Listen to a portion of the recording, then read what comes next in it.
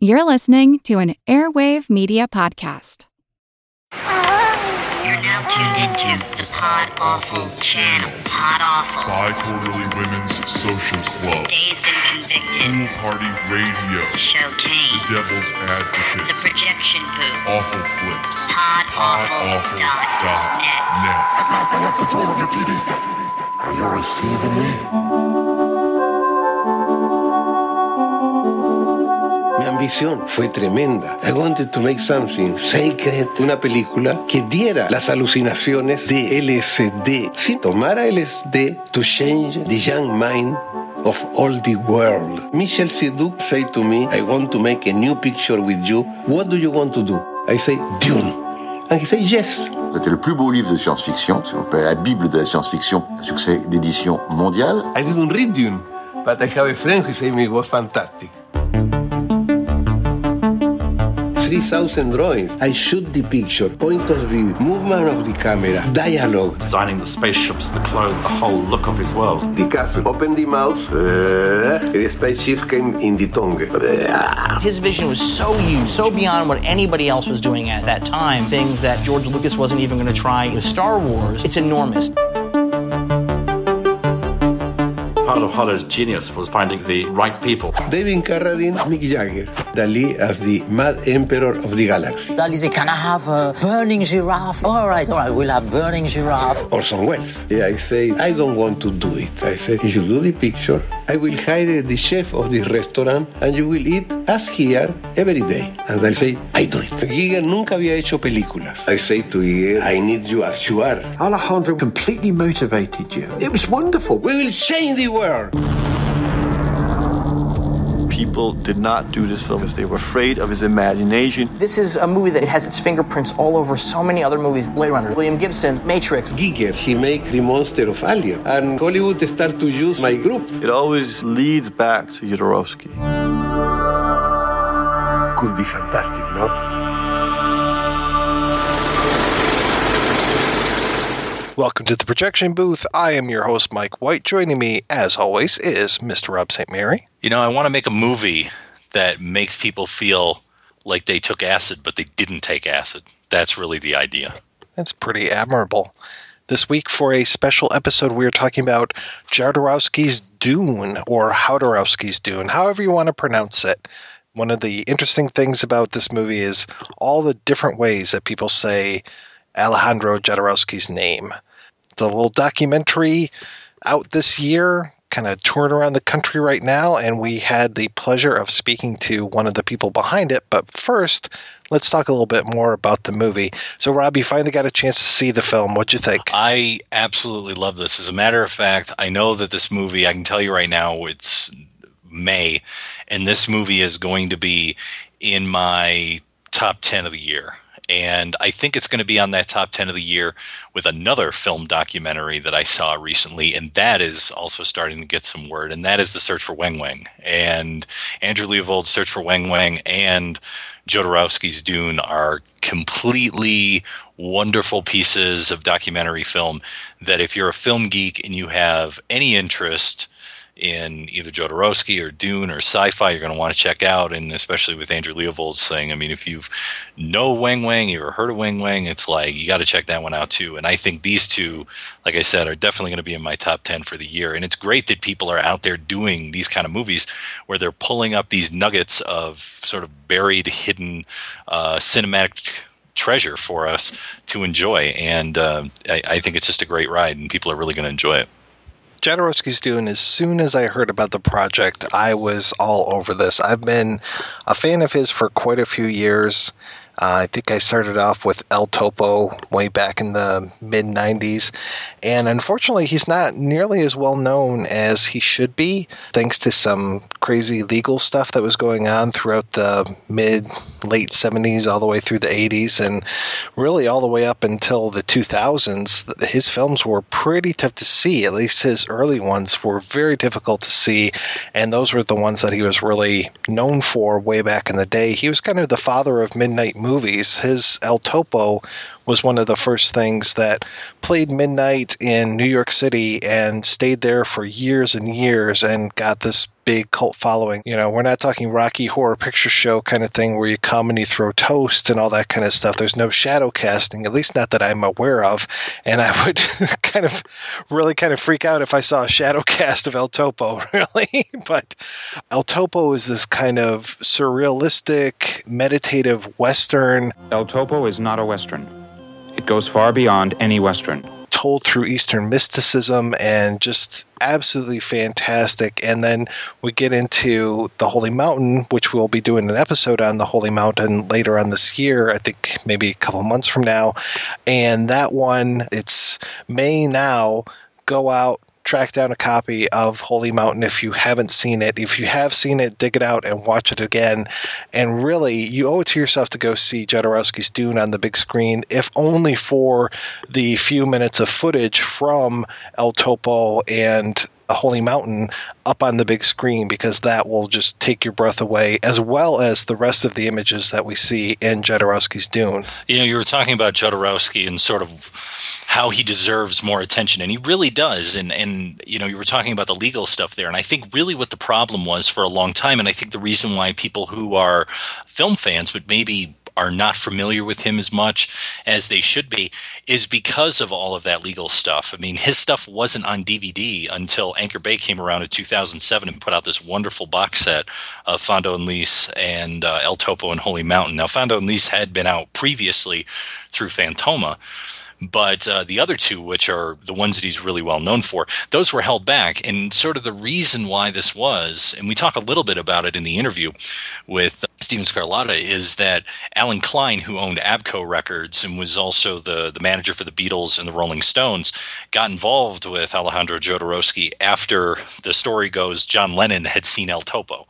And John Lennon told Alan Klein, you should work with this guy. You should pick this up and distribute it. So it became an Abco film, and he put it out, and then he helped to put the money up and distribute Holy Mountain.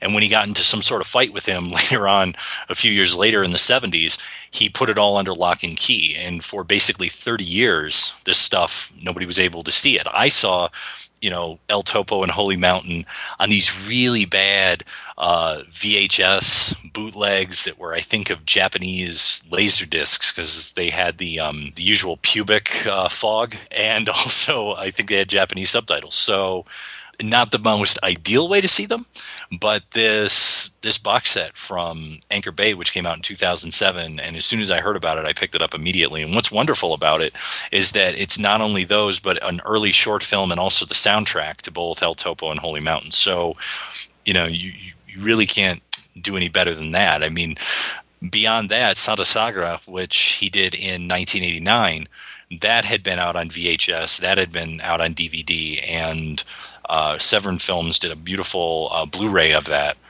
just a year or two ago, and I picked that up, and that's really enjoyable as well. Almost like Santa Sagra in a way reminds me of maybe like a take on Psycho in some way, sort of this sort of circus thing meets Psycho. There's this whole sort of like mother-son kind of thing that's going on in there, and it's really well done. And as you hear Steven Scarlatta in the interview talk about, he picked that up just on a lark because it had one of the Argentos. It was Claudio Argento. Dario Argento's brother had produced it. So this movie, Jodorowsky's Dune, I'm hoping will get some broader attention, especially from people, like I said, who are sci-fi fans or Dune fans. You know, maybe they like the David Lynch film, and they go in to see this, and then they go, wow, you know, who was this guy? And wow, what innovations, you know, did he do that we end up seeing years later in sort of changing the course of science fiction film. And that's one of the things that you see in the film, is that even though the movie was never made, there was a lot of stuff that that did influence people later on down the line. Jodorowsky is one of these guys where if you were to do like a flow chart of his career and just all of the people that he touched throughout his career, you would have, you know, looking at Jodorowsky's Dune, when you watch that movie, your eyes are just going to, you know, pop right open when you see all of the people that he worked with and kind of put into motion as far as going into Hollywood and creating other things. And it was very much the same way when he was a younger man. And before he tried to do this Dune project, he was involved in so many different artists, Roland Topor, Raphael Corchidi, who was his director of photography, all of these guys making different films and doing different projects. He was part of this whole panic movement back in the 60s, I believe it was, and there was just all of these great people that were coming together. It was kind of like when we were talking about Louis Buñuel and him and Dali and all of these people that were just kind of at the center of the art world back then. It was very much Jodorowsky and these other guys, like they're not important, but they were very prominent artists, all working at the same time and all kind of interchanging and working on other people's projects. And it was just an amazing cross-pollination of different cultures and different ideas, all under this kind of surrealist banner that we had seen earlier in the 20th century with these earlier filmmakers. So it was pretty amazing to see where he has been in his career and who he has influenced as he's gone along. And for me, as the Buñuel fan, as you know, Jodorowsky is the next level. Like, he is the heir apparent in a lot of ways to what Buñuel did. I would say that in terms of American surrealism, it would be David Lynch. I would say it's, South America, it's Alejandro Jodorowsky, and even to some extent, José Mujica Marin's Coffin Joe, although he wouldn't have known who Buñuel is, I don't even think, if you go back and you listen to our show on Coffin Joe. But, it's just he has this particular way of doing things, and it's a very singular vision. There's no mistaking a Jodorowsky film when you see it. It's that interesting.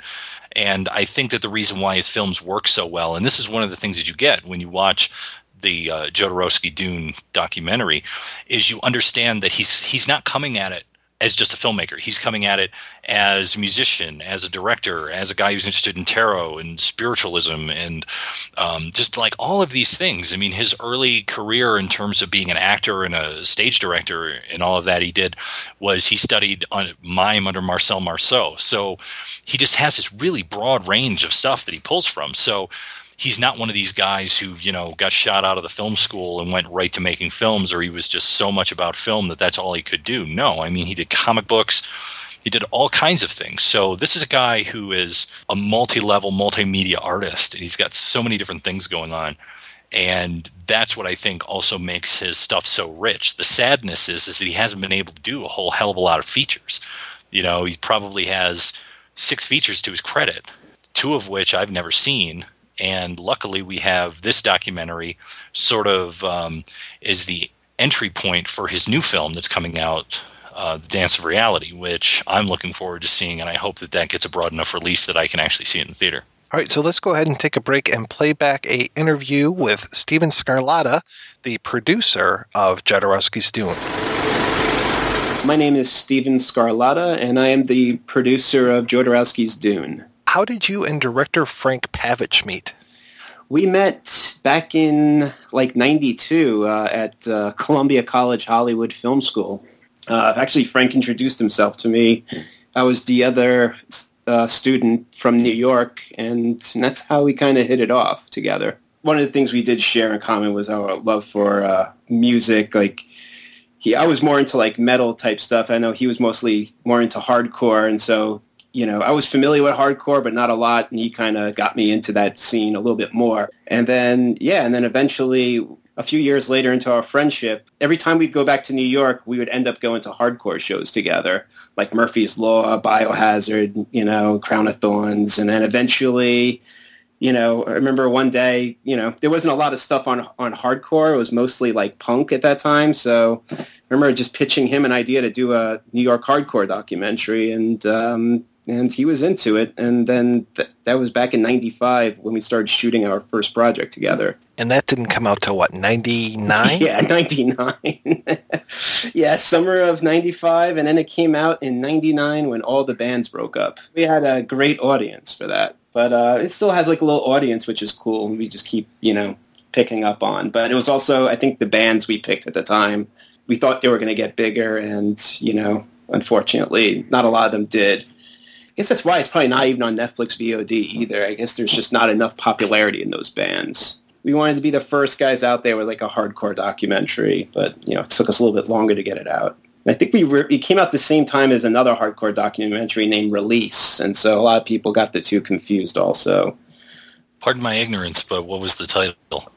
I apologize. It was called NYHC, for New York Hardcore. Getting into Dune, did you have a relationship with the book at all before you began? What did you sort of know about Dune? I had zero relationship with the book. I grew up, I was born in the early 70s, so I grew up with Star Wars, and I also grew up with like Starlog and Fangoria, and my mother was an avid book reader, so she used to always get these Book of the Month Club catalogs, and lots of the times they would have Dune on the cover with all the worms. And being a big horror fan, I would just rip out those pictures and like hang them on my wall because I love the worms. And then eventually, I guess I read it through Starlog or the only thing I would read was like the movie section of the newspaper also. But, word was coming out that Dune was coming out and it was going to be the next Star Wars. So I just, it was always like in Starlog, and it was always kind of out there that this movie was going to come out. And, we all knew at that point Star Wars was somewhat over with Return of the Jedi. There was those rumors if they were going to do the, 1, 2, and 3 and all that shit. But I was really amped to watch Dune. It came out, David Lynch's Dune, and I didn't get a chance to see it in the theaters, but it came on VHS, and I taped it on Betamax, and I watched it, and I didn't really understand it, but it didn't stop me from watching it over and over again. I guess what I'm trying to say is like, it was a weird time for me. It was like I loved movies. I was really young. I loved Star Wars, and this was supposed to be the next Star Wars, and I just did not understand it, and I thought I needed to understand it, so I ended up watching David Lynch's Dune over and over and over again. Then it came on cable. I'd watch it over and over again, and I just kind of became obsessed with it. I even had like the Marvel comic of the whole movie. I think it was Marvel that put out the comic, a whole comic. Yeah, it was. Yeah, I had that, and I always looked through it, and the guys were holding their knives really cool and shit. I was a kid. I'm like, wow, this is going to be awesome. And then I watched the movie, and I was kind of dumbfounded. I was like, what is this? It's so strange. And I don't know. What's really interesting now, if you look back at the newspaper ads when the movie came out, like the top ad is like, it's the Gone with the Wind of sci-fi movies. So I never read reviews, but from what I thought, it was supposed to be an awesome film. So it wasn't until I was in high school when the film school teacher was talking crap about Dune. I was like, what? Dune's bad? And pretty much everyone laughed at me. I thought it was an awesome film. I was obsessed with it. So I hadn't read the book yet. It was just being obsessed with this strange sci-fi movie. That's pretty much how it started with me with Dune. I guess I'll fast forward really quick. Early mid-90s, it was like Odyssey Video, 99-cent days. Like, I ran out of Argento movies to rent, and I came across this movie with Claudio Argento's name on it, named Santa Sangre.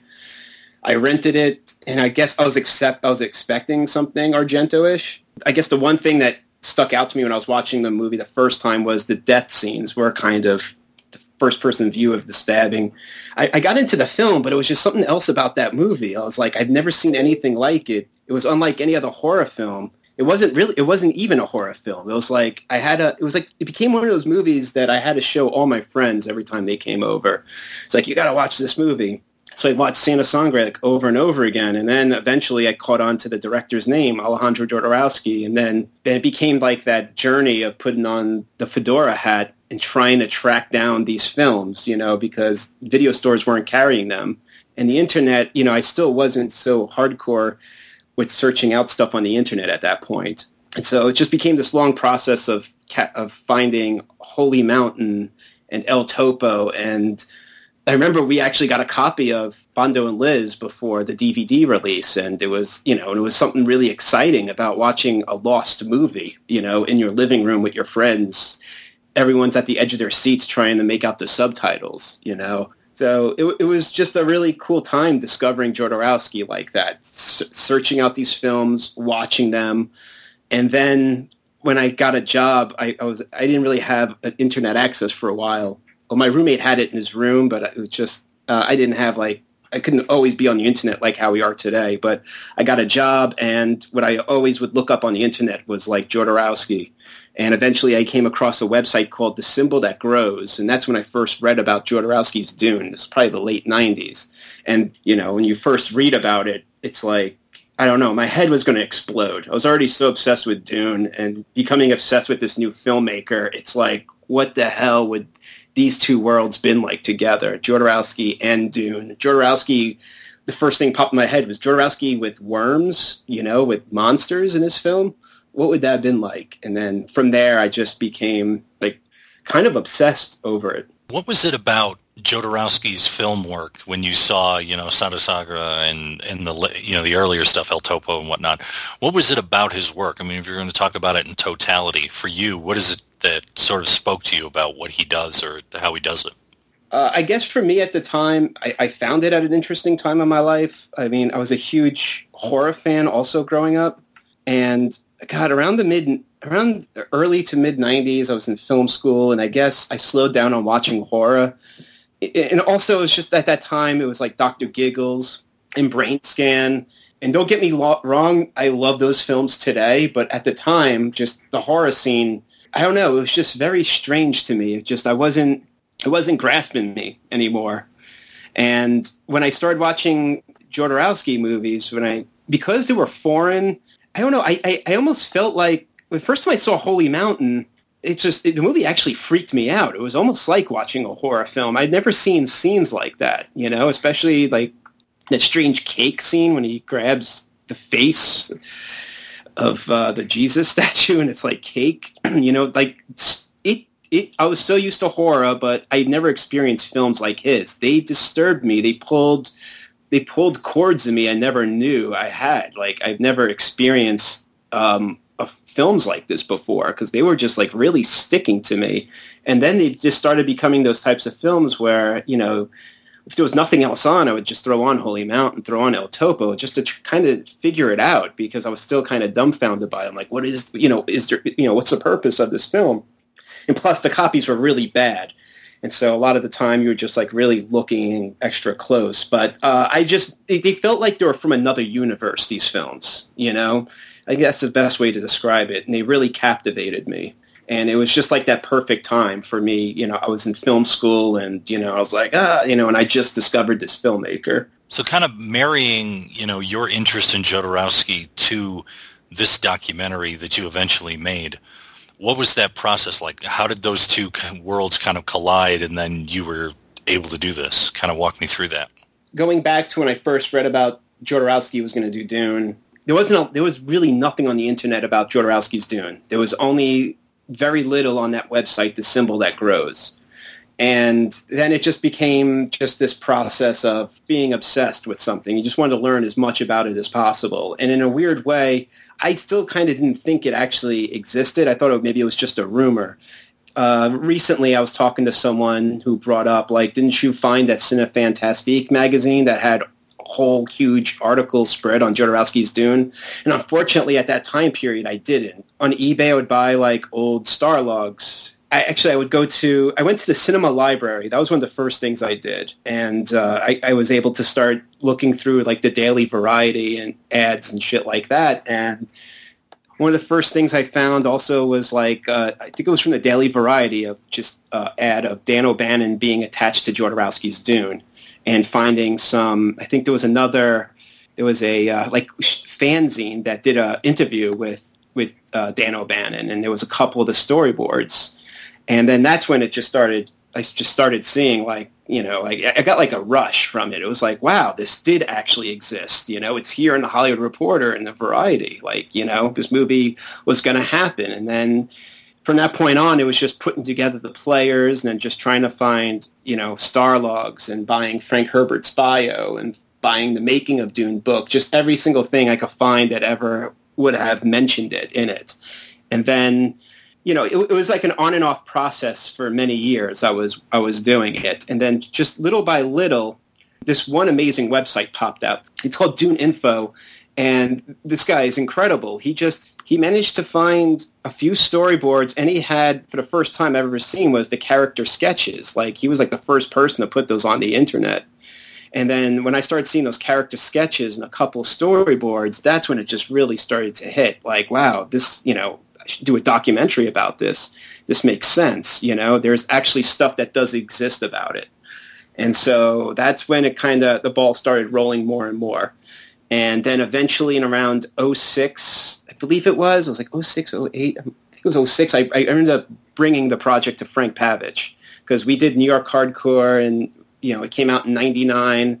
And then him and I worked on a few projects. We tried to get a few projects off the ground after New York Hardcore. We tried to do like a straight edge movie together, but we never can get funding for it, or every time we got funding, it would fall apart. And then we talked about other various documentaries, and then, I pitched this to him, and then he kind of dug the idea, and then from there, we just started working on it. I just would start sending him he was just moving to New York at the time. He was leaving LA, and then I just remembered gathering him all my research I've done and gathering him more research and sending him binders and packages with all the research. And then little by little from that point on, we just started working on it.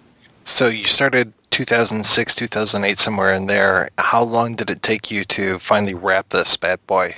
Oh, God, like last year. Yeah, like 2006, 2008 is when I brought it to Frank after the research. And then it became even more research, and then trying to find Jodorowsky. And then Frank found Jodorowsky, reached out to him, and then I believe it took him like a year to get back to us. So it's like, so it was, I think 2011, late 2011 is when we finally got the thumbs up to start working on it. And we got the thumbs up from Jodorowsky. Was there any hesitation from him talking about this stuff? Was it a sore spot for him after all these years? Well, at first we thought it was, because it took him a while to get back to us. And then once he got back to us, it looked like he was ready to go and talk about it. As you can see in the film, he's really, he's really energetic the way he talks about it. It just ended up working out with him, to tell you the truth. Maybe it was just after, also at this point was Dan O'Bannon just passed away and David Carradine just passed away. And now we're coming to him with this film. Maybe he thought this was the perfect time to start talking about it. People are now starting to pass away and get sick. And, maybe he was more comfortable at this point to tell his story. Well, I'm not going to say maybe. It was, because he ended up doing it. But it was a trip for him to say yes. It was just, I worked on so many projects that have fallen apart. But not only that, throughout the 90s, I also watched a lot of his movies fall apart. We watched, Sons of El Topo, and then in the 90s, David Lynch attached himself to King Shot, and we thought, again, we almost had another Jodorowsky movie. It was a trip for him to say yes to be a part of this. Words can't describe, especially if you hear how many years we're working on it. So yeah, wasn't there one called Abel Cain that Marilyn Manson was involved with? Yes, that's what Sons of El Topo, I believe, evolved into. Had a really sick poster. Well, I took a picture of a poster, one of the posters in Jodorowsky's hallway. It looked awesome. But that one fell apart too. Because for a while there, it looked like these were going to happen. Because at one point, he got the director for Water Like Chocolate attached to Sons of El Topo to direct. And, I'm shocked with him attached, they couldn't even get it going. And that was supposed to happen in 97. You could see that he wanted to make films, but no one was giving him money for it. It's like you have this amazing artist that actually wants to make movies, and these movies will most likely be classics, but they're never going to happen. It was a shame. So when he said yes to us, I was just completely blown away. The thought to be a part of a Jodorowsky movie it's like a dream come true. It was pretty insane. What do you remember about the first time you met him? The thing I take away from it, and it's weird, is that I was sitting there, and I was taking a few pictures here and there just because I couldn't believe I was there. I remember stepping away and looking at his DVDs, and I saw a DVD for the DMX Jet Li movie, Cradle to the Grave. And I was like, this guy is just human like us all, man. He has taste in crazy movies like all of us. And, it was really cool seeing stuff like that. And, it was a trip meeting him, but it was mostly, not gonna lie, it wasn't like he wasn't hanging out us or anything. It was just pretty much business, We're gonna start doing these interviews, but also who are we, to be in his house. It was really cool to meet him, but it was also, it was work and it was, business and everything. But it was surreal. That's all I could say. Like I said, I couldn't believe I was there meeting the guy. It was just a trip. Did you have to prove that you were a spiritual warrior rather than just a technician? I know. I guess we didn't have to go through any of those crazy journeys like they had to. We had it a little bit much easier. When Jodorowsky came on board, did the others line up, or did you have to go prod them to talk to you? Did he just open the Rolodex and say, here, call Giger, call these other guys? Immediately, he wanted us to talk to... he had Frank go for Michel Sardou because he had pretty much the rights to Dune and to all the art and everything. So without him, we don't pretty much have a movie. Frank went off and met him, and he was really into it. And then once he was on board, and now Jodorowsky's on board, we pretty much had the movie. And yeah, pretty much we were very lucky. Yeah, like Chris Foss came on board. We were able to get Diane O'Bannon. We really tried hard to get Mobius, but yeah, he was sick at the time. So unfortunately, that was really heartbreaking for us.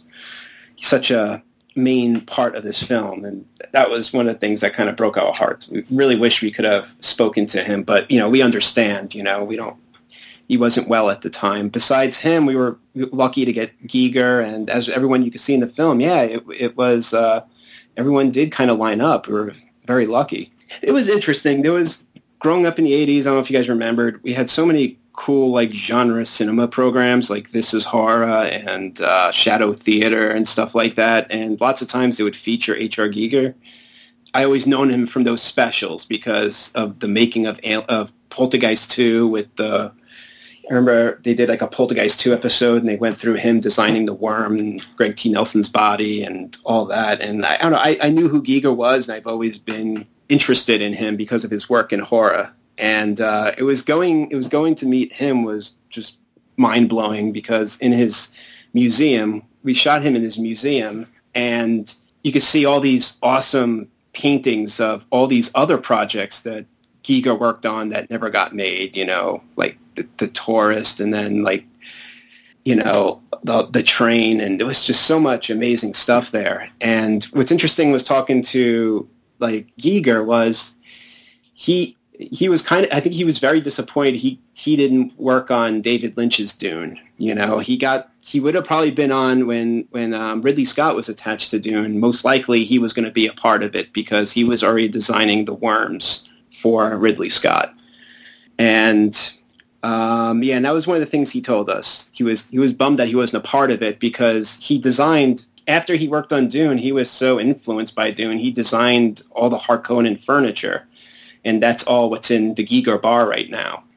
And so, like, Dune itself even influenced Giger as an artist to keep working on things in that world, like that furniture. And it's a big part of his museum.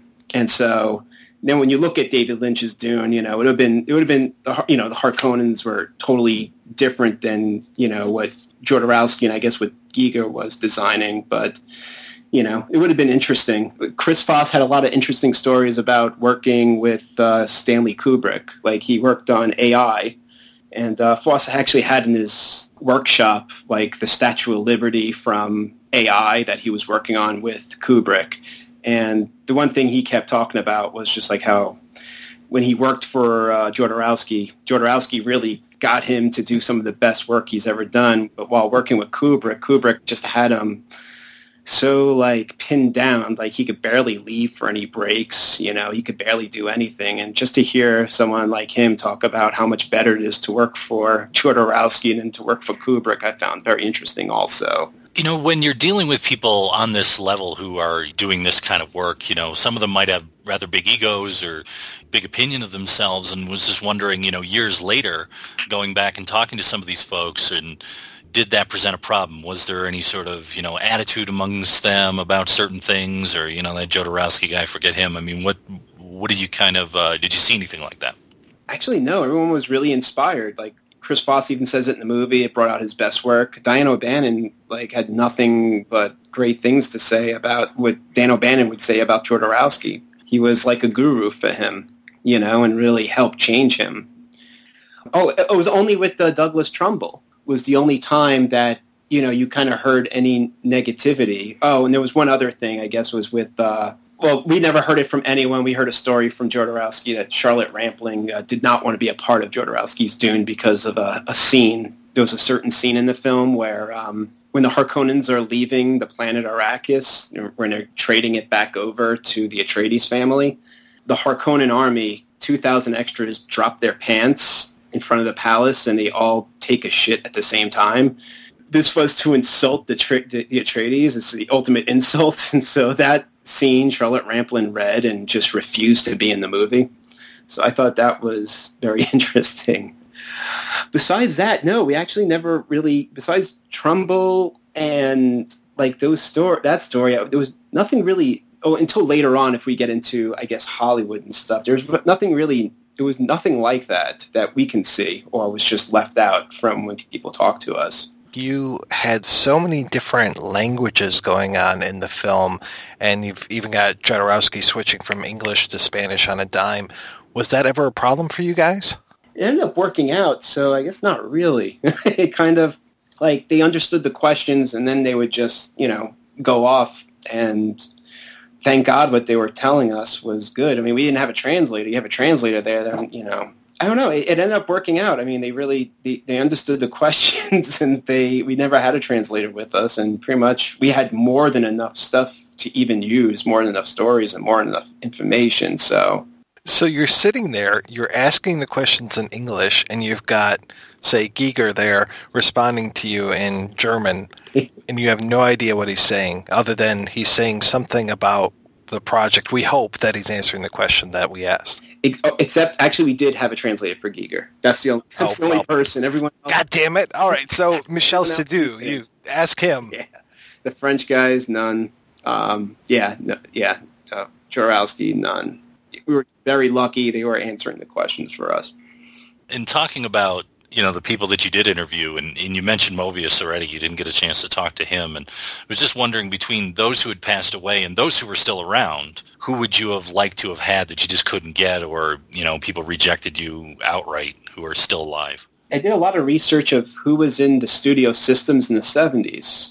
Unfortunately, a lot of people passed away, but there was some names I found and I reached out to, but they didn't really want to talk to me. They do say every studio had the book, the Dune book of storyboards, so I really was dying to find someone in the studio system that's seen these storyboards, and I called and reached out, and it was just excuses, or, this guy's already doing another documentary on himself and doesn't want to, be in 2 in 1 year or whatever. They just give me all kinds of answers, and I tried reaching out to Robert Evans. I tried to reach out to everyone just in Hollywood, old school Hollywood, just so I can get, we want to get as many thoughts on what they would have thought about these storyboards. What did you guys think? Why did you turn it down? And that was the most devastating thing, was not finding any of those guys to come on board. I'm not going to say it's more devastating than not getting Mobius. That would have, that aside, we really wanted to get those voices in the film, we wanted to be as fair as possible, but just everyone was turning us down,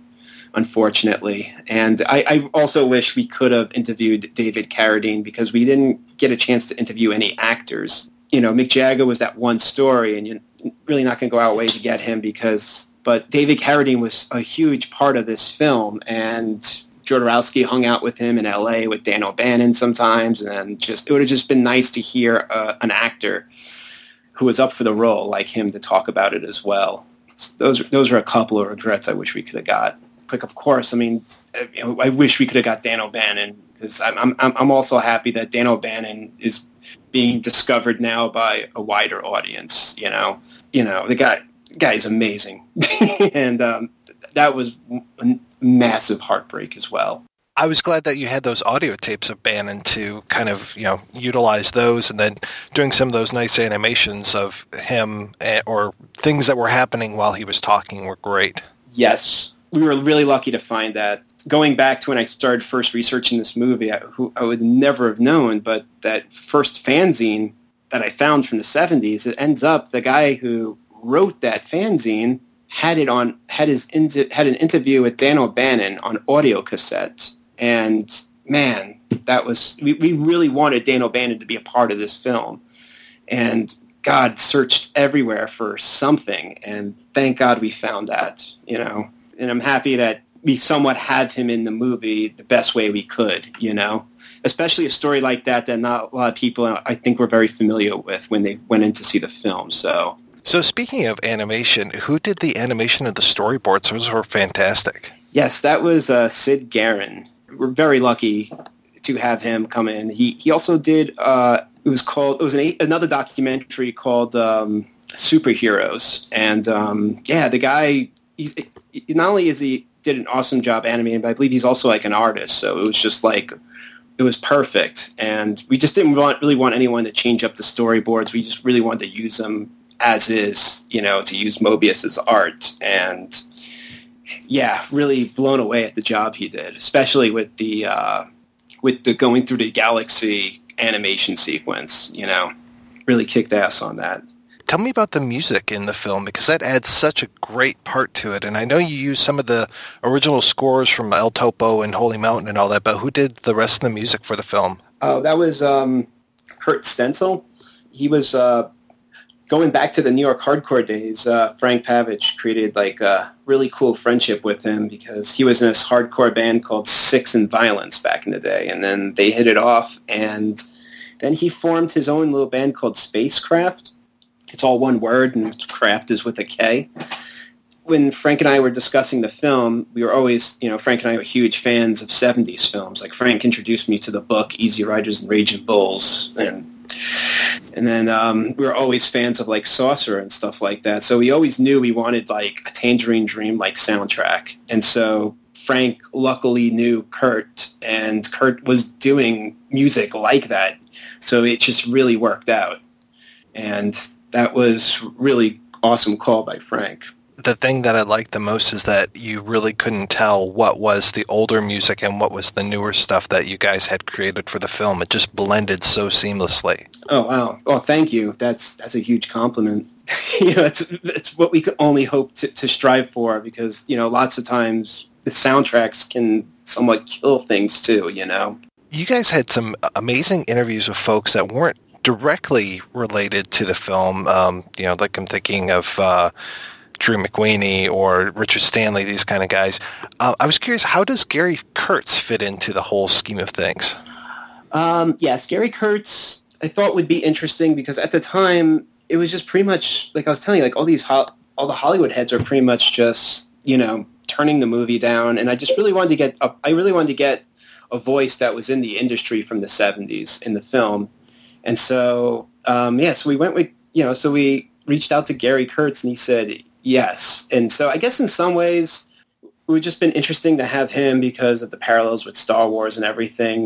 But, there's only so much we can use in the film. He didn't talk about any of that. We just wanted to try to get as much as a climate as it was in the 70s by picking him. But he ended up, being used in other ways in the film. But other weird but he had some really interesting things to say we couldn't fit in the movie. Like, for instance, when Jodorowsky talks about he wanted the movie to be 12 hours, out of everyone, Gary Kurtz was the one person that kind of supported that idea that it was actually possible to do that at that time. When you hear 12 hours, it's like Gary Kurtz was immediately like, there was Russian films in the 70s that were 12 hours, but there was like 3 to 4 intermissions when you watch these films, And then also when a movie is taking up your whole entire day at the theater, how are you going to make the money on this film, If that was the case, I guess you would have to do what they did with Caligula and give you you would have to buy a ticket that was like double the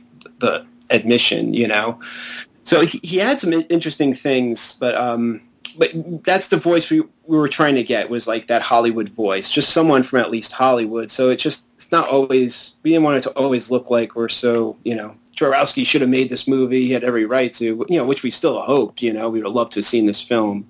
But we also just want to get some of the voices from Hollywood to come in and just say like, hey, look what you're trying to say here, to defend LA, defend Hollywood. Jodorowsky's Dune would have predated Star Wars, and then Lynch's Dune was sold as the next Star Wars. So to have him right there kind of in the middle between the two with the one film that was the success, I think is a great way to have him positioned. Yeah, it's very trippy, and it's very trippy too when you think about David Lynch, and then he could have been, director of Return of the Jedi. The whole scene is just, it's very connected in a strange way. So the thing that was the most remarkable to me was the synchronicity that was involved in the whole project. You know, Jodorowsky bumping into Mobius, Jodorowsky being at the same party as Mick Jagger. Was there anything that just seemed too incredible to believe for you? He was looking for Mobius, he found him. Mobius and him get rid of Trumbull, and they're walking down the street, and then they go see Dark Star. He sees Mick Jagger at the party. Yeah, it's a trip. So, like, in one weird way, it's almost like the movie was almost meant to be, because all these people were falling into place. He found Salvador Dali, and Salvador Dali introduced him to Giger, and then Giger was a big part of the film. You know, it's like Michel Sardou says, one thing led to another, It was just this, everyone was just managed to jump on board. It became magic. And I don't know, I guess I can't really question Jodorowsky. It feels very almost Jungian, you know, this, like, what you were saying as far as it was meant to be. It just felt so magical in the way that he was describing it. And it must have just, your jaw must have been on the floor half the time. Yeah, well, when I read the transcripts, yeah. It was pretty great. When I could understand, when I was understanding him, like the Big Mac story and shit like that, it's hilarious and it's awesome. But yeah, when I was reading more, yeah, it's mind-blowing. You know, it's like all the pieces were there. It just kept coming together, you know, and it is a shame it never happened. But I see what you're saying. And, you know, it's weird at the time when you're so involved with it, I never think about stuff like that. But when I've been watching the movie over and over again, I start thinking about it, you know, I do wonder, but he's just the way he describes it and his energy in him. Yeah, after watching the film, and maybe I missed it a bit, but I was just wondering, what was the final thing that really got the plug pulled on the project? Now, I know Hollywood wasn't enthusiastic, but was it sort of the rights were reverting back to Herbert, you know, because he only had, you know, so much time to make the film, or what was sort of that final thing where it's like, okay, this is it. It's done. We can't do it. They needed to get the rest of the money to make the film. And without approval to get the film into U.S. theaters, they were going to be screwed. They knew that was the two things they needed. It was the money and then to get it released. I think by that time when they started realizing that wasn't going to happen, that's when I think Sardou just needed to pull out. He spent a lot of money on the rumored amount is he spent over $2 million of his money on it, of his own cash on it. So I think at that point it's just like, you have to pull the plug. And what's interesting is that Gabon, one of the producers we interviewed, you know, he said that throughout the process in L.A., Dino De Laurentiis was there quite a bit. He was aware that this was going to happen. Dino De Laurentiis actually had the book also, the storyboard book. And then later on we'll get into, you know, with Flash Gordon. He had the book. I think at any time he could have stepped in and gave the money to help the production, but I think he purposely just watched it fall apart so he can then buy the rights, which he did, and give to his daughter, Raffaella. Michel Sardou explained the story with him meeting Dino De Laurentiis in his office, and he gave pretty much when he sold the rights to Dino De Laurentiis, he turned around and handed it to his daughter, who was standing there, and said, "Raffaella, this is for you," and gave her Dune. So I think Sardou just needed to sell the rights and just, I guess, recoup whatever he could that he was just lost from, you know. It was just obviously the movie wasn't going to happen now without any support from the U.S. I can't even imagine how much it would have cost to print up those books that he was carting around everywhere. Oh my God, right? Especially back then, the size of them and with some color pages, and it's insane. It's not like he could run over to Kinko's, you know? Yeah, exactly. I think one studio was offering him to give Jodorowsky like a co-director to hang out with him, the guy who did the Tower Inferno. And they, of course, you know, disagreed with that. They wouldn't want to have Jodorowsky with, you know, any type of co-director. So, I mean, I think that was the closest they came to almost getting an approval through Hollywood. Let's talk a little bit about some of these other projects. You know, you mentioned Flash Gordon. What do you kind of see as the legacy of Jodorowsky's Dune as far as that project goes, rather than your film, which also has the same name, conveniently enough? It's just like while researching this film, little by little, you start discovering this, and it's just bizarre that the filmmaker who made, you know, Holy Mountain, El Topo, pretty much, I mean, it's all there, and in his comic books, I mean, it's not. It's like he changed the scope of science fiction cinema forever.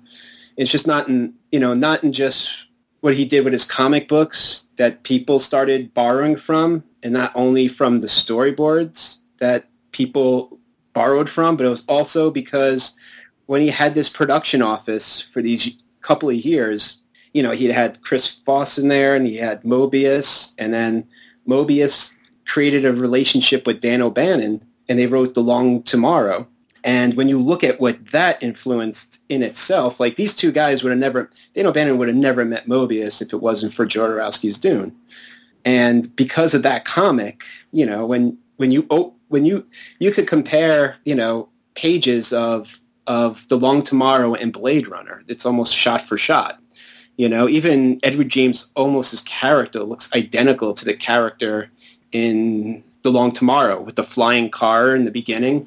When James Olmos is flying Harrison Ford around, like that shot is like similar. The shot with Harrison Ford running on top of the cars down the street and firing his weapon is like from The Long Tomorrow. Even like the squid creature from Prometheus is in The Long Tomorrow with the bald engineers. Yeah, like there's a shot for shot from Long Tomorrow in like Prometheus. It's kind of a trip. And then you look at what that started, that kind of, The Long Tomorrow came out through, I believe, Metal Harlot magazine, and that's what inspired Neuromancer, and that's what inspired the whole cyberpunk. Putting these artists together and watched what they created, like that alone, like stretches really far in itself. And then on the other hand, you have what the storyboards created, and you also have what his comics influenced.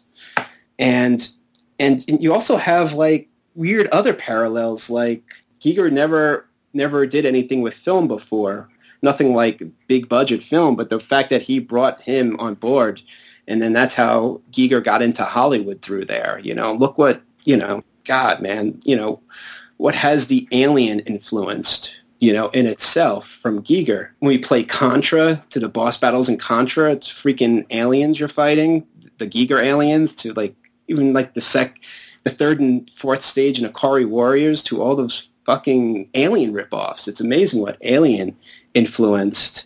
And then if you think about it even further, it's like you have a movie like Galaxy of Terror, which is an Alien ripoff. That's the movie where, you know, James Cameron got a lot of recognition from Battle Beyond the Stars, but he worked on an Alien ripoff, Galaxy of Terror, and he got noticed for having maggots move on a severed arm, and that's what got him his first directing gig on Piranha 2. So it's just really weird. There's like all kinds of weird roots that spawn out from this. I guess it kind of fits with that whole synchronicity thing that we were talking about before, that even though the project seemed like it was meant to happen, maybe its demise was meant to happen as well for all these other things to carry on. The crucial thing that sucks is that I'm praying for the days when you guys, of course, could look at the storyboards and you could just see even the shots. Jodorowsky grew as a filmmaker from Fondo and Liz to El Topo, and then just combine El Topo to Holy Mountain, right? The scope is bigger. You know, the sets are freaking. The sets in Holy Mountain are phenomenal. Like, they really look lived in, like the Alchemist Tower and everything. It's incredible.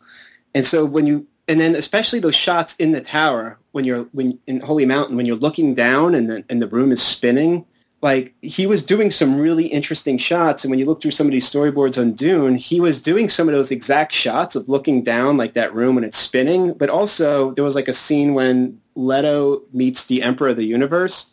He talks to a robot that's disguised as the Emperor, and then he gets shot down a trap door into a room where the Emperor is upside down and Leto is standing looking at him, and the whole room starts like moving and rotating. Like, it was just like so many shots in this film were just like amazing, and you just wanted to see like how much he grew from El Topo to Holy Mountain. Just imagine what he was going to grow from Holy Mountain to Dune.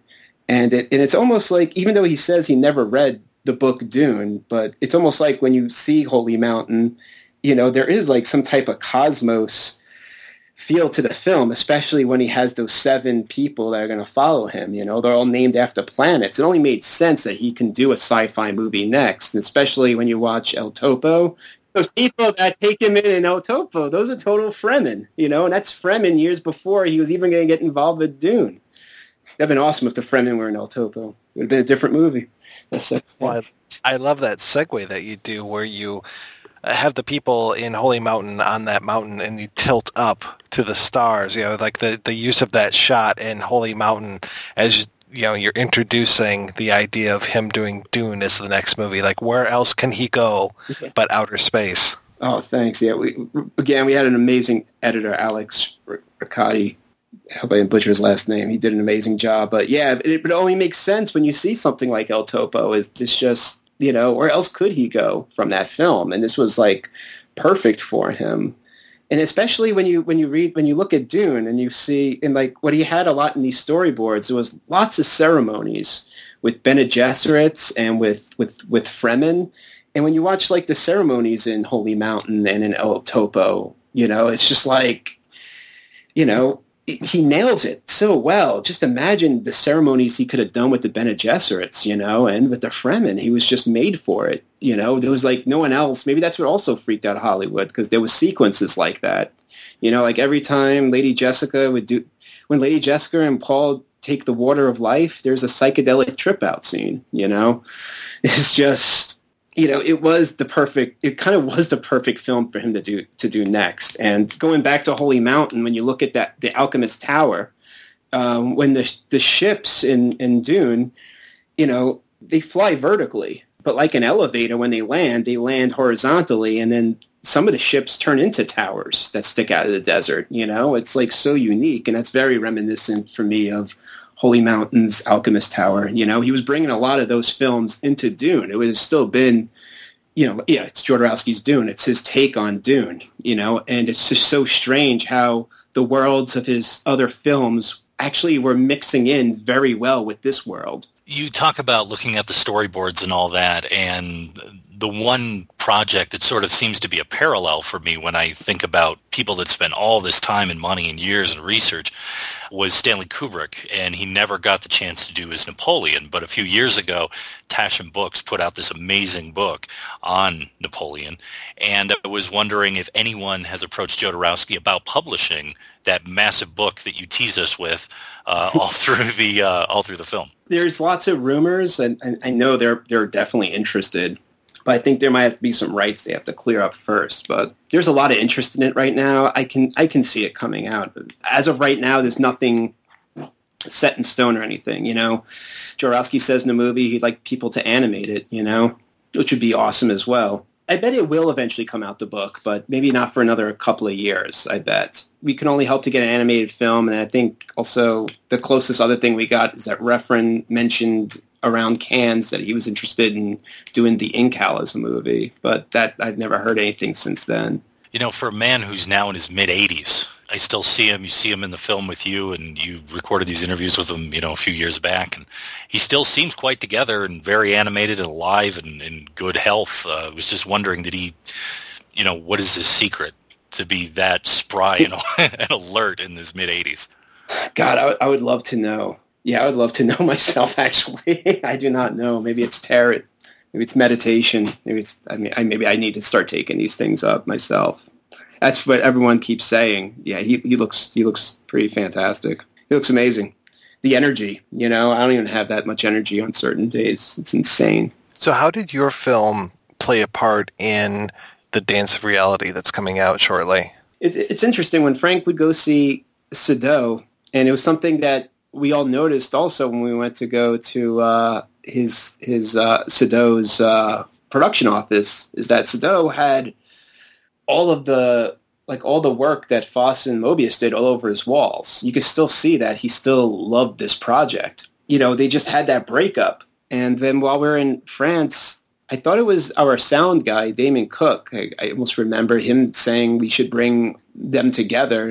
And yeah, we went for it, and they agreed, and we brought them to a park where they met. We unfortunately couldn't use it in the movie because it was turning into like a Michael Mann movie. We just had so many endings. And we also had to cut out an ending with what was comics influenced in film too. We had to cut that out. We had to do some cutting. So we ended up introducing them. They haven't talked in all those years, but when we were talking to Jodorowsky, it didn't sound like he had any ill will towards Sado at all. And then Sado had nothing towards him, so we just brought them two together in the park, and they met, and they hung out, and they hit it off again after all those years. And then we found out a year later that Sado was giving him money to make Dance of Reality. So it was, like I was saying earlier, like going through the 90s and watching all these movies fall apart. Not all, there was only a couple of them, but just seeing that he still wants to make films and they're falling apart, it's really mind-blowing that, because of Jodorowsky's Dune, Jodorowsky got a new movie made, and it's a quite beautiful film, too. So you talked about cutting out endings and cutting the film.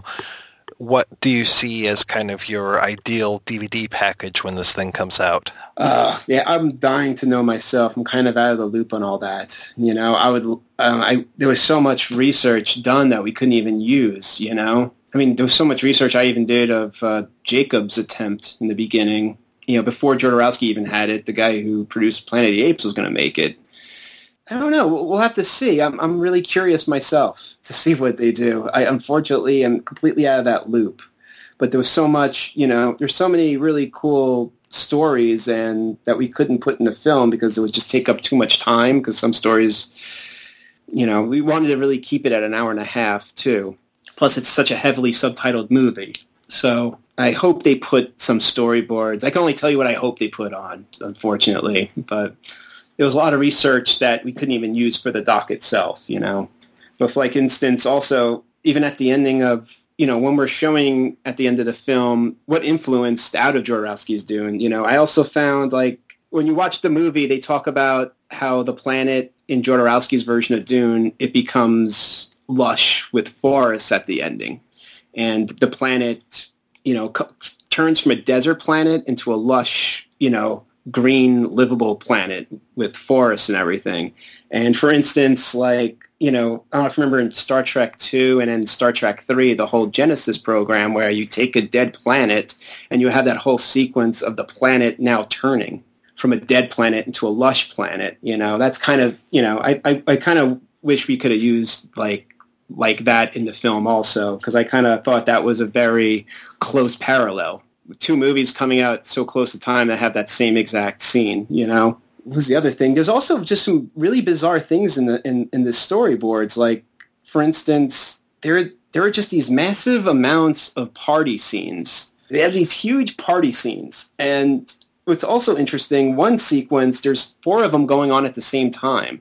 And it could have, when you look at the storyboards, you wonder, this could have took up maybe 15 to maybe 30 minutes of the screen of the movie. You never know. And then it's weird because then you look ahead at Deer Hunter, and they had that, and what's one of the most, next to the Russian roulette scenes, is just that epic wedding scene, and it's, again, he was pushing ideas like that before these films came out. And also with Galaxy Quest, there's this asteroid base in that film. I'm not saying Galaxy Quest saw the storyboards for Dune. It's just pretty amazing that Galaxy Quest comes out in 99, but in 74, when Jodorowsky's doing these storyboards, he creates a Bene Gesserit asteroid that they fly around in, that ships shoot out of.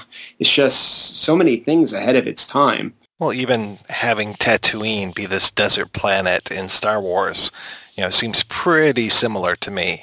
That's a trip too, and then you also have that worm skeleton in the background in Star Wars. Paul Atreides is the one, Luke Skywalker is the one. Yeah, lots of batshit parallels in that. Yeah, we had to cut out a whole sequence too. It was just going on a little bit too long. I bet this will be on the DVD. It was, there's the scene when Luke Skywalker finds his dead aunt and uncle as skeletons outside their place after there's a shot for shot of that in Dune with the soldier looking through binoculars and seeing the dead remains outside their hut. It's almost shot for shot. It's freaking crazy. But George Lucas did like Dune. He was a big fan of it's known in some of those Star Wars books, that he was a fan. He was doing what Tarantino does. He was putting together his favorite things from many films together. He got the lightsabers idea from one film to, the Kurosawa movie, and then definitely, influenced quite a bit off of Dune.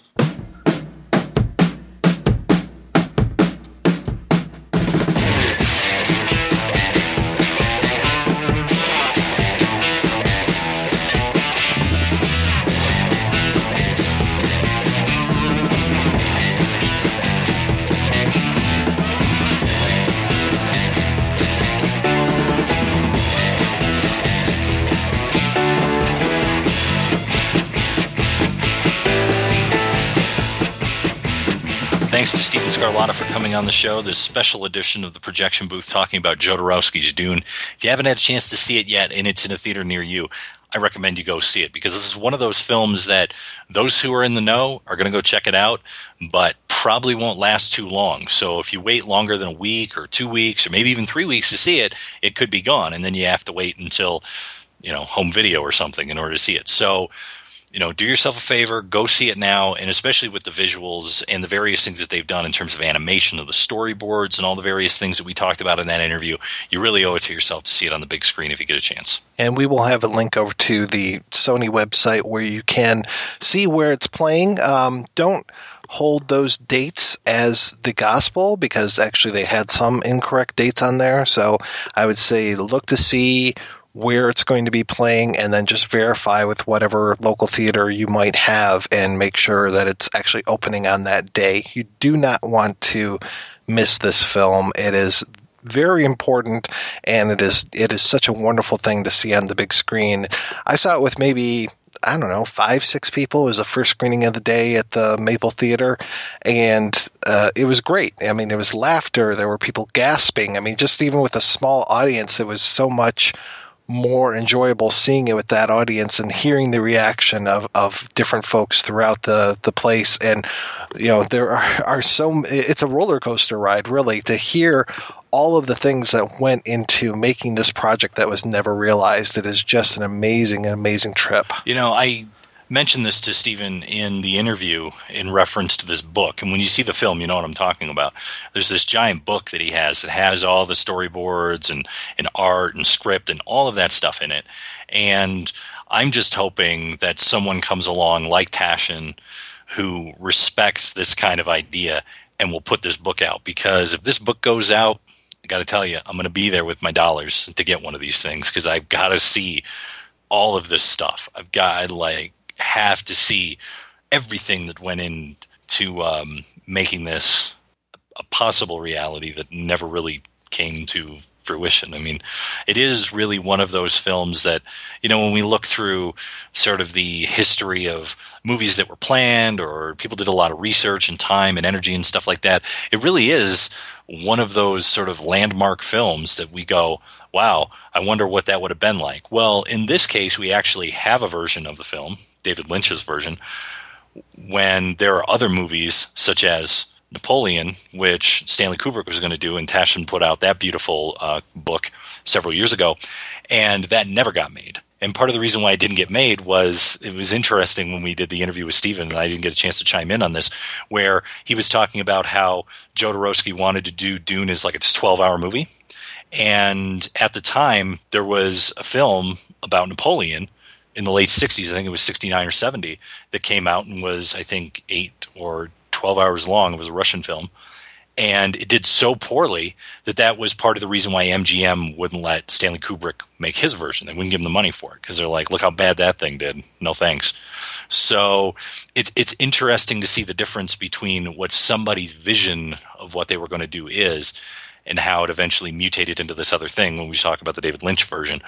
And just sort of looking at everything, and having him discuss what this project would have meant to him and what he was really trying to accomplish. And the thing that's really fascinating about Jodorowsky when he talks about this movie is that he wanted it to be so much more than just a movie. He wanted it to be like this societal revolution, this like consciousness changing. He wanted it to be, as he said, like taking LSD, but it wouldn't, you wouldn't have to take LSD. It would be the movie that would do it to you. It's so funny because when we did this, the Dune episode way back, I think it was episode 4, pre-Rob episode, and one of the things that was discussed on that episode was people objecting to the liberties, quote unquote, that David Lynch took when he adapted Herbert's Dune for the big screen, the weirding modules and all this stuff. And it's like, Lynch was making this with Herbert around. It wasn't like he was off doing his own thing and, coming up with all these crazy ideas. And when you look at Lynch's movie and you compare it to the book, it is so faithful on so many different levels. And I can only imagine the Frank Herbert fans that went to see Jodorowsky's Dune, their head would explode because it is so completely different, but yet it captures a lot of the same things that Herbert has written about. So it was faithful, but not faithful at the same time. You know, one of the things that's interesting about adaptations of books into film is, I remember Elmore Leonard said something that the book is the book, the film is the film, and that's what it is, so don't get hung up on, did it stay faithful to the book? Don't worry about that. But the other thing that was interesting was I just rewatched Dune for like the first time in 20-something years. And then I went back and I listened to the episode. And there's a piece that you have in there, and I don't expect you to remember this because this was 3-odd years ago that you did this episode, where it's David Lynch and Frank Herbert talking. It's an interview. And in the interview, Herbert talks about how, well, at one point someone, I think he may even mention Jodorowsky by name, and he says, yeah, and that would have just been a mess. It would have just been horrible, and talks about it's just sort of a brief quote from him saying, this is much better. Like, what David was able to do is much better than what that other project was. It was just, oh my God, it was an atrocity kind of thing. And I just, that's kind of the one voice, though, that's missing in that documentary, for everything that's in there. And it's just an amazing thing. Would have been nice if there was some tape or some interview or somebody who was close to Herbert, maybe a biographer or something that could say, yeah, he looked at this thing and he just hated it. Like, he didn't like he was glad that it got killed off, or something. I mean, because just that little interview piece, and I know part of it has to do with PR related to, we're releasing a movie, so everybody has to talk really nice about it. But I'm actually wondering if he hated Jodorowsky's vision that much. That would be something that I would love to really know more about. I want to ask you, having just recently listened to that episode, this is something that's been concerning me for a while. I had a friend who said, I love Dune so much. And I said, well, we covered it on the show. And they listened to the episode, and it was like, I thought you said you liked Dune. And I'm like, yeah, I did. Well, that episode, you don't say anything good about it. Rob, in your opinion, do I sound like I hate the movie when you listen to that episode? No, you know what it sounded like to me? And this is going to be an odd statement, but both you and Justin, who were on that episode, both sound like people who absolutely love something so much that you're willing to admit its faults. It's kind of like saying, yes, I'm married to this person, or yes, this is my father, or yes, this is my mother, but here are the problems they have, So it's really this sort of willingness to go, yeah, I know that it's not the best, I know that there are problems with it, but let me tell you why I like it. And I think what you guys were trying to do on that episode, and I would invite people who have seen Jodorowsky's Dune, or going to go see it, or they have an interest in it, or they like the David Lynch film and they haven't listened to your episode back then, go check it out because it's worth the time, is that I really think you guys try to address all of the problems that people bring up. And in that, you've heard them before. It's like, the movie doesn't make any sense, and there's this and there's that, and why does he do this and that, and what about this, and the effects look cheap, and all of these. I mean, you put that whole thing in there, the Gene Siskel and Roger Ebert reviews in there too, and you kind of address their points as well. So I think really what you guys are trying to do is to refute some of that stuff in that show. The other thing that people also have to keep in mind is, in those early shows, you guys were always trying to keep it at around an hour. Right. When I came on the show, we threw that out the window. So, if we were doing Dune now, it would probably be 6 hours. So it's just, you guys really had a lot more, I guess, restraint in terms of what you were going to put into that show. So I think that if given the opportunity, you would have it would have been broader in that way. It wouldn't have sounded maybe to that guy that you were, capping on it, which I don't think you were. I think you were just admitting, like I said, the faults and trying to go, yeah, I love it, but look at the problems it has. It's like, look at this old car. I love this old car, but fucking radiator leaks. All right, I'm glad to hear that, because I just kind of want to go on the record again, and I might have said this in that episode or not. Dune is one of those movies, whenever it is on TV, whenever I have a spare moment, I mean, it is in the DVD player a lot more than any other movie that I have, because it is just one of these great meditative pieces. I mean, I quote from that freaking thing all the time. And it's one of those, like, every single time a new version comes out, I buy it. You know, I've got DVDs from Germany, Japan, all these different things just to see if there's a different cut or different extra on it. And it's one of those where if a new fan cut of it comes out, I'm there downloading it and, you know, scouring the torrent sites and everything. Where can I get this fan edit? So, I mean, I've seen so many different versions of the film, I've kind of forgotten what's what, but yeah, it is such it's such a part of my life, and I think that's the only thing that makes me a little sad in Jodorowsky's Dune is when they talk about what a failure the Lynch Dune was, and it was a failure in box office, and there were a lot of people that were just so angry with it and everything. I would love to live in a world where Lynch's Dune and Jodorowsky's Dune both existed. I think that would be probably the best of both worlds, to throw in a Star Trek Next Generation reference. I mean, you guys put this into that episode, that discussion that when this came out, people expected it to be the next Star Wars. And I think that it's like nobody ever is going to be happy with that. They're just not. It's just you're setting yourself up for failure. And I think that was the worst idea. And I don't even know if it was marketed that way or if it was just the perception of the audience that, hey, we're going to go see the new Star Wars, you know, and they walked out completely mystified as to what the hell they just saw and kind of turned off and upset. And I don't believe it was Lynch's fault in the least. Because, I mean, how can you meet that expectation? I mean, I remember reading the liner notes to the Stooges album, and they were talking, it was Alice Cooper who wrote the liner notes, and he goes, you know what I would never do? He goes, I would never go on after the Stooges. He goes, I would always go on first, even though I would want to be the headliner. And he goes, you want to know why? Because they would come on and they would kill my audience. And by the time I came on, nobody cared. And that's really what he was up against with this, David Lynch, you know, where it was like, hey, Star Wars sucked all the oxygen out of the room. Here you go. Here's something that's like it. Falls over dead.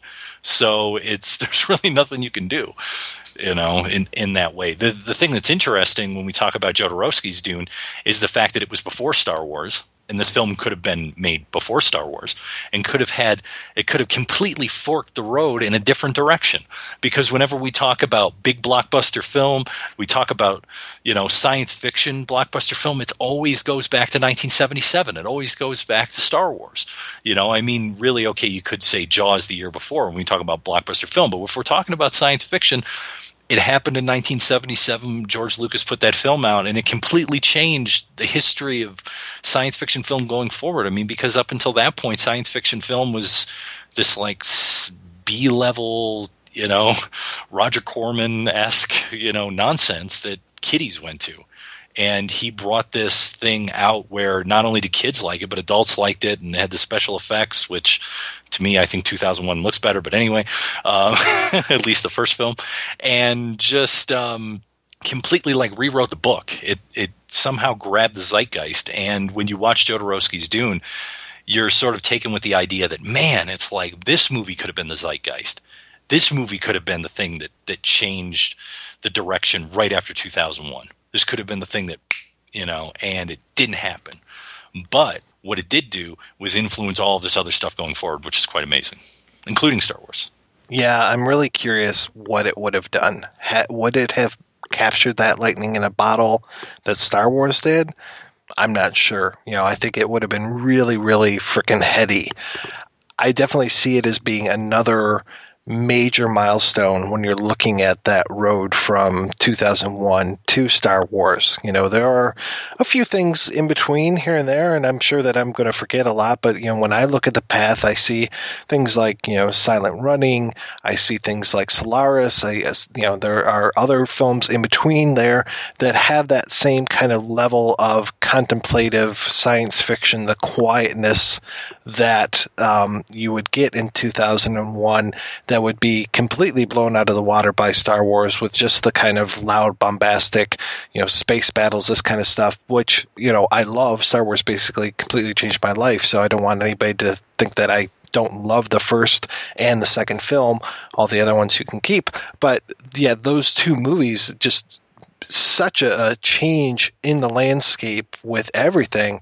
I don't know if Jodorowsky's Dune would have changed the landscape like that, but it definitely would have been one of these things where you look back and you go, oh my God, look at that, marvelous work. To me, it would have been this work of art that would have been in between those two films, between 2001 and Star Wars. And I think, it would have changed Star Wars, definitely, because I don't think you could have another, desert planet with this Messiah figure.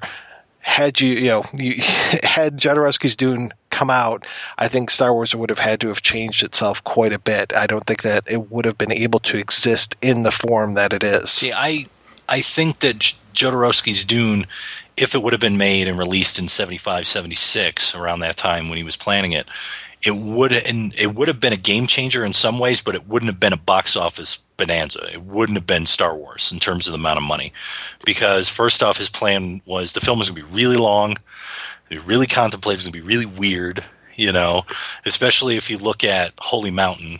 If you put that into a multiplex, people would be like, what the hell am I looking at?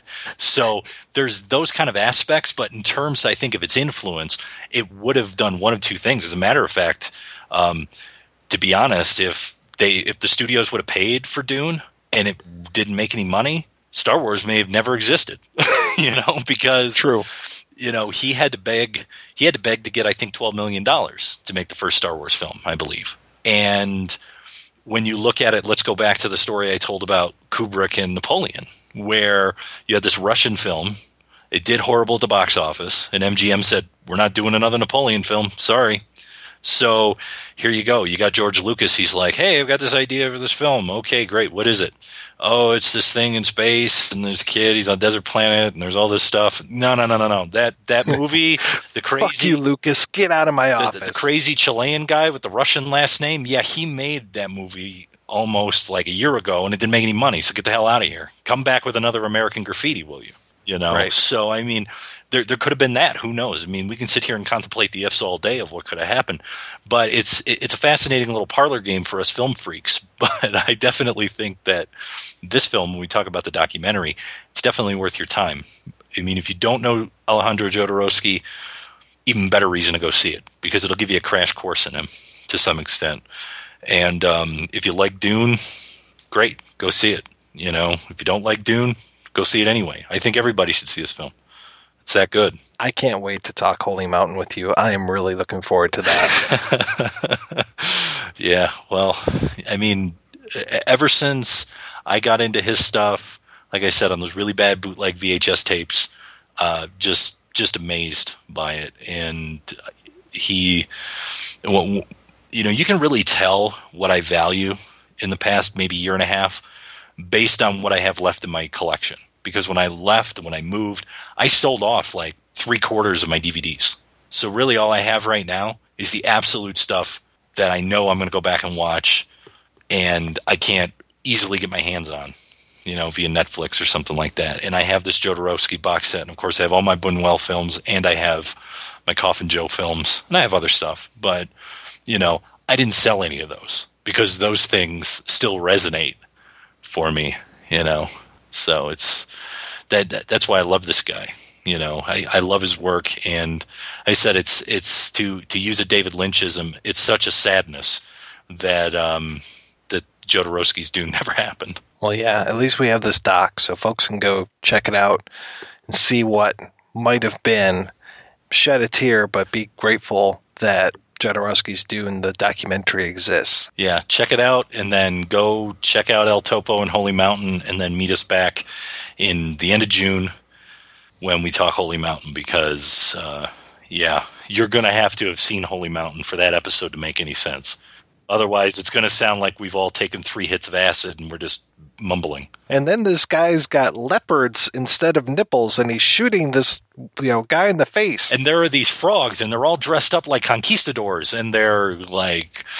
and then there's a cake. There's a guy's head that's made out of cake, and then there's this guy, and he's walking through this rainbow room, and then there's the alchemist who turns shit into gold. It's like, what? Like, yeah, go watch it. So everything I just said makes sense. In some way.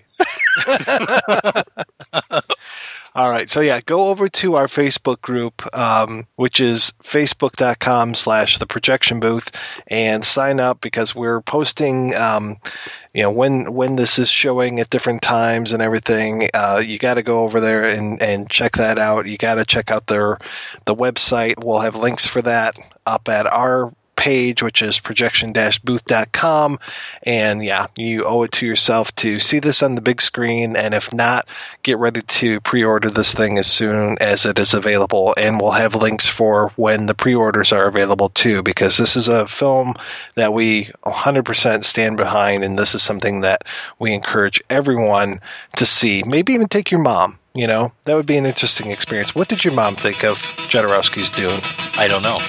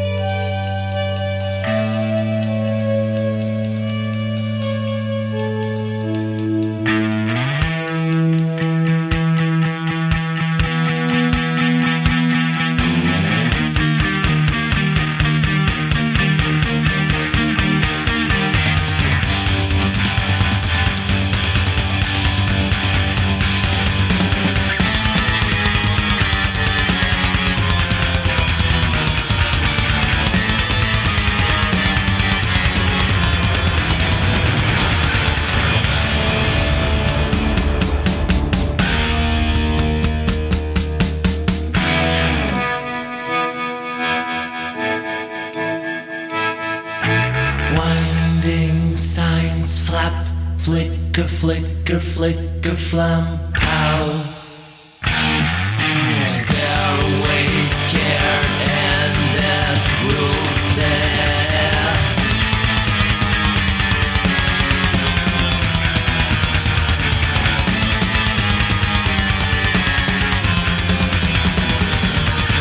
Blind and limpid green, the sound surrounds the icy water on the blind and limpid green. The sound surrounds the icy waters underground.